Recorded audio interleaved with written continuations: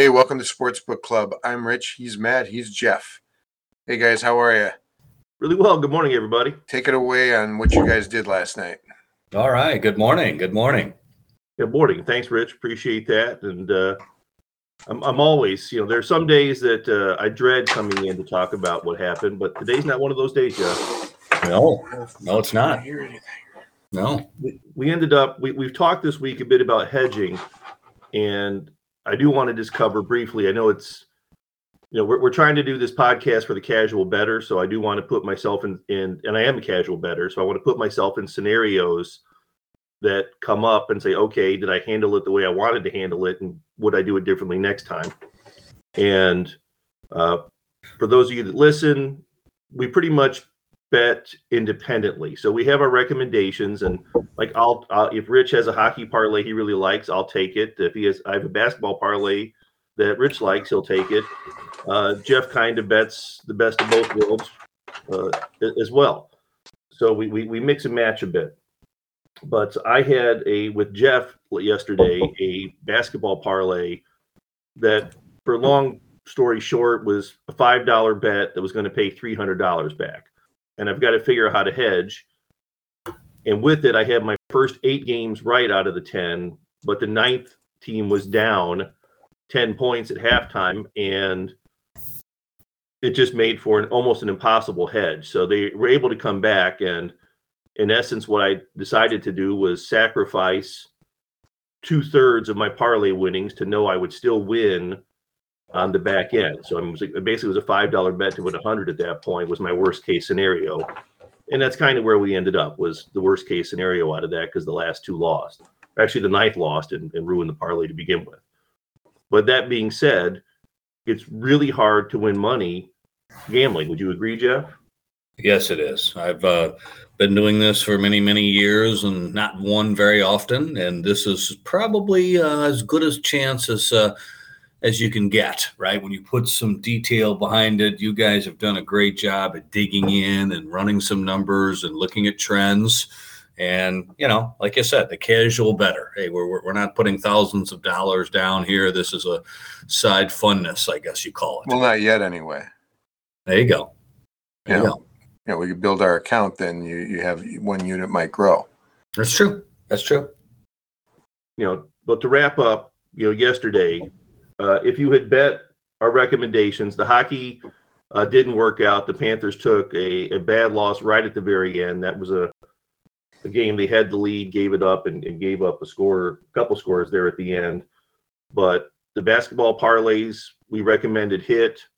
And I think if you bet the recommendations for the over-under and against the spread, you would have won, because I believe the over split, and we were 2-1-1 against the spread as well.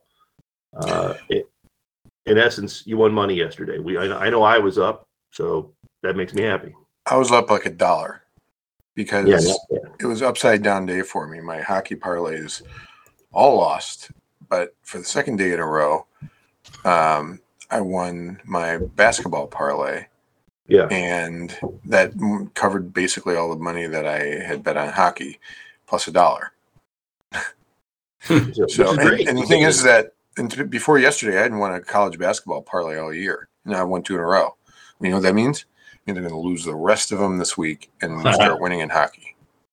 See, well, that's where you're wrong, because you're going to bet the basketball parlay we have for you today. So, okay, good. Yeah, right. Let's not get carried away with the negativity now. There you go.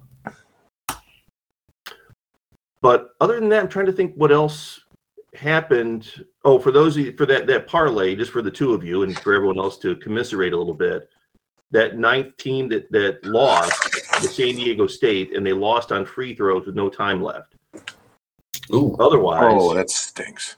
Yeah, right. Just blows. It's kind of like my Auburn Tigers losing to the Cavaliers in the national championship game on free throws. Just hurts a little bit. I was at that game. Oh, my alma mater lost on free throws back in '89 too. So yeah, that's right. Sorry, Rich, I bring up bad memories for both of us there. We all have pain. Thanks for that. Yeah. Well, I don't have a lot of time today, so let me get into my stuff.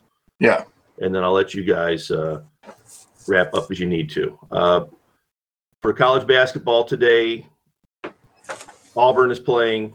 I'm taking my Auburn Tigers at home. That's an easy pick for me. Seton Hall, I like. Southern Methodist, Davidson, Loyola Chicago, Grand Canyon, Dayton, and Vermont. The fun part about this, again, I'm betting on Grand Canyon basketball. I know Thunder Dan's not even the coach anymore, but it just kills me that they have a team and you can bet on them. It's just crazy. If you wanted to stretch a bit, I said those picks, I have a feeling if we all put them in, yesterday's parlay was plus 138.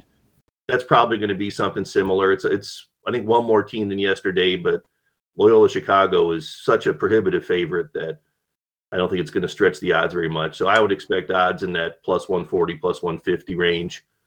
If you want to stretch and make it a little bigger, you're probably going to add in Colgate, Houston, Jacksonville State, any of those three or all of those three to stretch it out.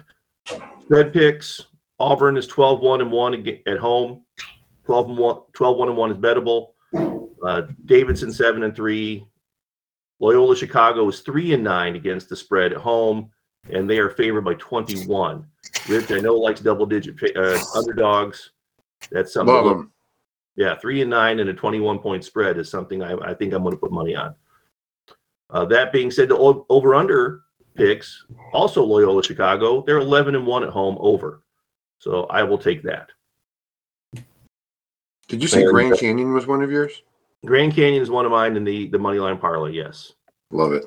Excellent. Just to re-hit, Auburn, Seton Hall, SMU, Davidson, Loyola Chicago, Grand Canyon, Dayton, and Vermont. I like the re-hit, yes. Yeah. For golf, I just looked real quick. I went into the 3-ball matchups for golf, and while I was looking in there, I also said we can bet on senior golf. So I kind of want to research that a bit because I like a lot of the people in the Champions Tour, and it'd be fun to have a little money on them. Yeah. And we know them pretty well. Yeah, right. We do. If you go to the round 3 balls, because DraftKings has, I think you can bet on all of them. Yeah, they have a lot of them up now. The first one out of the gate is, I said, I know I'm going to screw his name up. I always do. Christian Zeidenhout. Sounds good. Yeah, right. I feel like an idiot that I don't know this guy's name. And I'm talking about betting on him, but he's minus 120. Jeff says it sounds good. It's going to be good. That's right. He's minus 120. The others are plus 260 in his threesome. So clearly he is a prohibitive favorite. I do see his name up on the leaderboards all the time when I watch golf. I don't follow him enough. My other pick is the underdog. It's kind of like me taking Spieth last week and hitting, but it would be Harry Higgs against Tommy Fleetwood and Patrick Rogers. Higgs is playing really, really well this year. And not that Rogers and Fleetwood aren't, but they're not playing as well as Higgs. And I don't think Fleetwood played here in the U.S. probably since last October, something like that. So, maybe since the Ryder Cup, something like that. So I'm going to go with Higgs. So those are my picks. That's who I'm considering for an anchor in golf is Higgs and Bezuidenhout, and parlaying that. Bless you. Yes. All right. Thank you, man. So, Jeffrey boy. Yes, sir. What do you like? Well, I just saw, while we're talking here, I'm looking up. I'm still trying to concentrate on the Big Ten. I think I'm at 500 here right now. And I'm looking at this Rutgers-Michigan game. Do you have spreads handy? It says minus 5.5 for Michigan on ESPN. I'm looking it up right now for you. All right, Rutgers is an extremely hot team, as you very well know. And yeah, I actually put down a futures bet on them to win the national title because it was like plus, I don't remember. It was some ridiculous amount. Well, and that's funny you say that, because that's actually part of my conversation, and that could be maybe for another day. But I do think we should give some thought and some advice and some direction, at least feeling, I guess. I don't know if we could call it advice, but a feeling that, some value there in some of these teams. And particularly, the Big Ten has been, 22 years since they've won a national title. And there are some teams that might be worth throwing $5 down on. Probably not my Spartans, but probably, a Purdue is not a lot of value, right? I think they have the 5th best odds overall, and that's a pretty good team. They typically have not fared well. But an Illinois, a Wisconsin team, right? I think Wisconsin is maybe 60 or 50 to 1. So Illinois is tough. Illinois is tough. I've watched them a lot. It's a they've got the big man. They're very athletic. They've got the shooters. Wisconsin, not near as athletic, but the thing about Wisconsin is they do have a perennial All-American, right? Johnny Davis is just he's a star, and you kind of work around him. They've got the coaching. They don't turn the ball over, and they've got some senior leadership. So I actually like Whiskey tonight, by the way. I'm showing a -5 at Minnesota. Minnesota's done. They're not going to make the NCAA fighting for NIT. Whiskey coming off the incident there with Michigan, and I think Wisconsin is a good team, right? They're 13 in the country. You're going to look at a 3 or 4 seed there that is going to probably, I think they would cover that number. I don't know if you've seen anything yet on the Rutgers, Michigan, but 5.5. 5.5. Yeah, gosh, what do you think on that one, Rich? I would just roll. I mean, I've been rolling with Rutgers for a while now. Yeah, because I just think that they're a good, scrappy, difficult out. I took them against Ohio State this weekend, and it was a winner by 0.5 point. They were getting 12.5. Yep. And they lost by 12. So that's right. Okay. Well, there you go then. I'm going to roll with you on that. I agree with you. I think Michigan is missing one of their important players, a freshman there who had to sit out. There's another guy who doesn't play a lot who's out. So there you go. I think you take Rutgers, and then I also say take Wisconsin. What I was mentioning to Matt earlier, Stroker, that is, that I would I'm going to try and do some digging today on some golf, and then I will post them on our Facebook. Our posts there just for any edification. I've got some other sharps that I'd like to dial into, and I'll give out some information, and maybe it works. Excellent. So I'm going to give you a little hockey. Yes, let's hear the hockey, baby. I love it. So I got the Sabres Canadiens game is going to be one of those coin flips, so you got to take both sides of that. I'm looking for an anchor today. I'm liking Dallas and Tampa Bay. The Avalanche Red Wings, although it's not the Avalanche and Red Wings of the Claude Lemieux, Darren McCarty days. It's still the Avalanche and Red Wings. Yep. And that is a coin flip as well. So you got to take both sides of that. So if you take both sides of the Canadiens game, the Red Wings game, and then anchor the Lightning and the Stars, then you take the Kings late, you'll get yourself some nice odds. The Canadiens have won the last 3. They lost 4 in a row before that. So I'm not sure which Canadiens team is going to show up, but it doesn't take a whole lot of effort, or I shouldn't say effort, but it doesn't take a whole lot to beat the Sabres this year. Right.